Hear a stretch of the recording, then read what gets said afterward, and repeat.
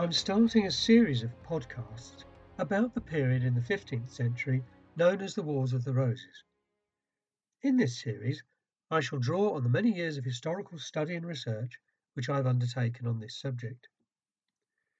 In this first podcast, I'd simply like to give you a context and a framework for the subject and to get across a flavour of the period which I'll be looking at in more depth throughout the series. The obvious place to start would be to give you some dates. When did the wars start and end? But I'm not going to do that.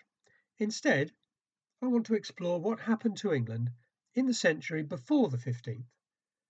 Because if you want to understand an event of this scope, it's always as well to look at what came before.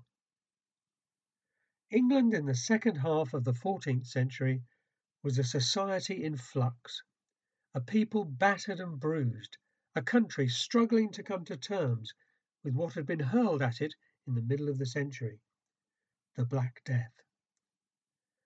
Now, the Black Death was the greatest plague Europe had ever seen, and it had torn a gaping wound in the body of the English nation. The death struck at rich and poor alike, the low-born and the high-born. People died on an unimaginable scale. How could men and women ever make sense of their lives again after that? This disaster asked searching questions not only of people's faith, but of their very place in the fabric of society. After the death, widespread famine followed. The economy was sent reeling, and the ruling classes panicked, passing strict laws in a futile attempt to bolster up the creaking feudal system. As if this wasn't enough, the 100 Years' War against France drained England's resources. War was expensive, harsh taxes were levied to pay for it, and in 1381 the peasants rose up in their thousands in an unprecedented revolt against the hated poll tax, a tax on everyone in England. This peasants' revolt threatened to shake the crown from the very head of young Richard II. He survived it, but by the turn of the century, England was in turmoil. There was faction, usurpation, and rebellion. And when the dust finally settled on the bloody battlefield of Shrewsbury in 1403, the House of Lancaster was left in control of England in the person of Henry IV. What would happen next? The nation held its breath, but at first it seemed that stability had been restored. Henry IV passed on the throne to his son, who would be the young warrior king Henry V of Agincourt fame. He achieved the seemingly impossible by reviving English fortunes in the war with France, cutting a swathe through French lands, and finally imposing a treaty by which he expected sooner or later to become King of France. English pride had been given a mighty boost. And at home, on the lower rungs of the social ladder, life was beginning to present a few opportunities that had rarely been possible before the Black Death. Now, a simple labourer might work for wages, and if he earned enough, he might become a tenant farmer, and then, who knows, he might sell produce for a small profit. He might not have any political voice, but he might just be able to improve his lot in life.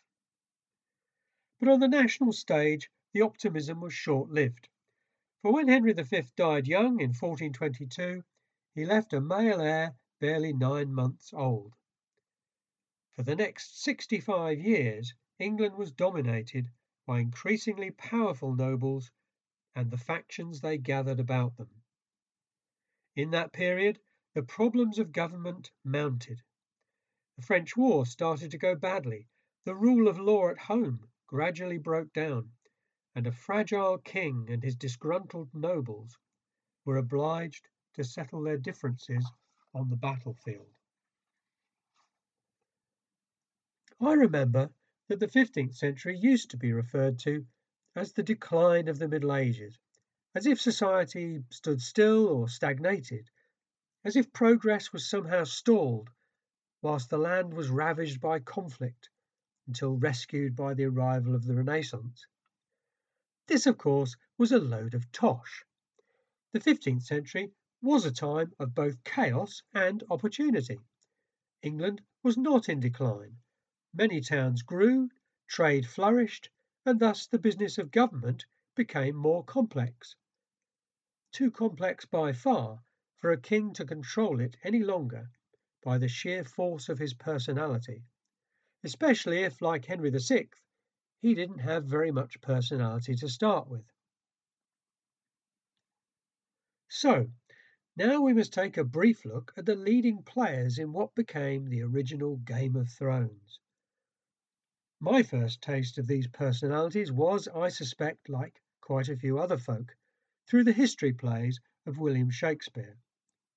But although the plays introduced me to some of what we might call the Hollywood stars of the period, they remained pretty shadowy figures until I began to undertake a bit of research for myself. What I learned in the course of that research is that studying the politics of 15th century England is not for the faint-hearted.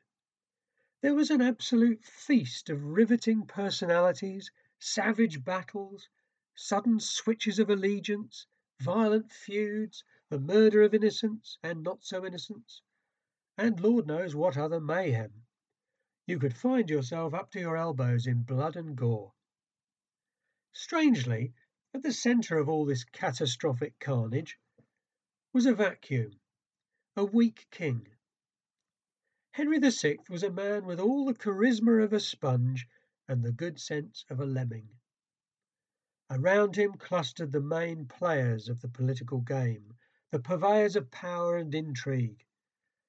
These were the leading members of the great noble houses of England, York, Lancaster, Beaufort, Neville, Percy, and so on.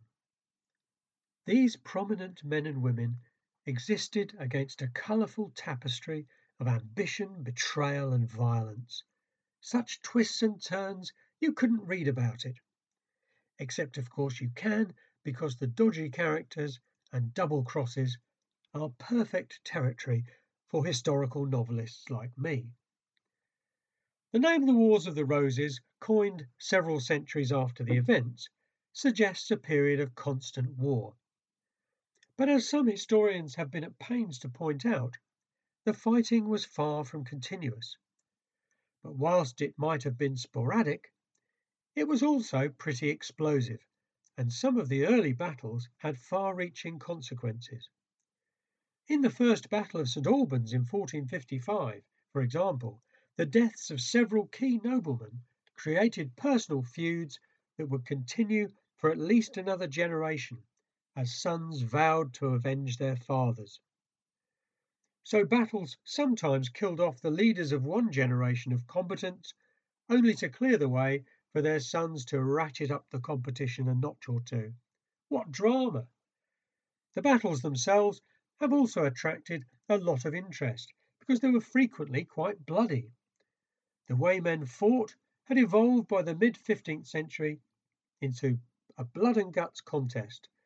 Two opposing ranks of well-armoured men-at-arms wielding heavy swords, axes and maces on foot. They would hack away at each other until physical or mental fatigue decided the outcome. Archers were still a lethal ingredient, and to add an extra bit of spice, there was the first use of handguns and cannon. These new weapons could be dangerous both to the victim and the user, but they were there to stay.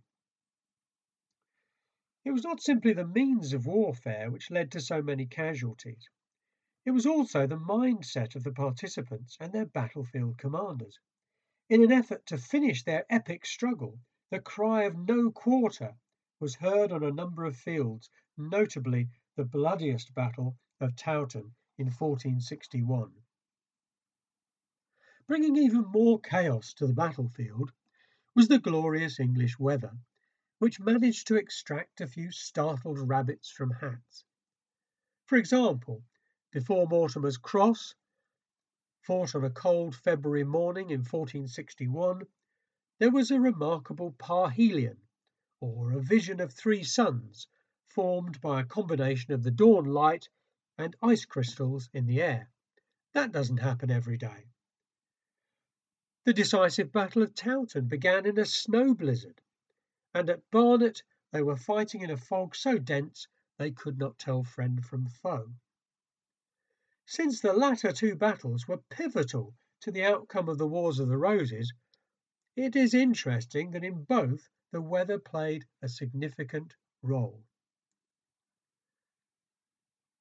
In recent years, much more has also been written about some of the period's more prominent women, not only in historical fiction but also in the focus of historians themselves.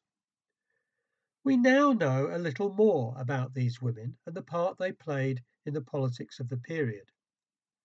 And the more we know, the more we realise how much we don't know. Possibly the most dramatic phase of the wars kicked off after the untimely death of Edward IV in 1483, leaving two young male heirs. This provoked a power struggle between the dead king's brother, Richard Duke of Gloucester, and the family of the Queen, the Woodvilles. In that struggle, Richard has forever been cast as the villain, but for generations the charge has been disputed. Did he kill his nephews? Did he kill his wife? Did he kill his brother, Clarence? Did he kill anyone at all? Is there anyone he didn't kill? Perhaps he was just an earnest plodder who was a bit unlucky. But either way, it has always seemed to me that if he was a villain, then he was really not very good at it. You would think that after over 500 years, the world would have had its fill of Richard III. But no, excavate a car park and up he popped, and the controversy was refuelled. People are immediately drawn to the man, and the public interest seems unlikely to wane any time soon. This fascination with interesting people and what they did in difficult circumstances is timeless. Indeed, the Wars of the Roses as a whole seems such a great soap opera. At each stage in the drama, just when it appears that peace has been secured, another crisis came along, and all the old rivalries, as well as a few new ones, rose to the surface. By the time Henry Tudor became king at the end of it all, most of his potential rivals had gone.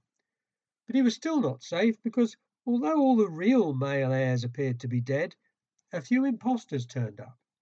Or were they impostors? So, the Wars of the Roses is one of the great stories of English history.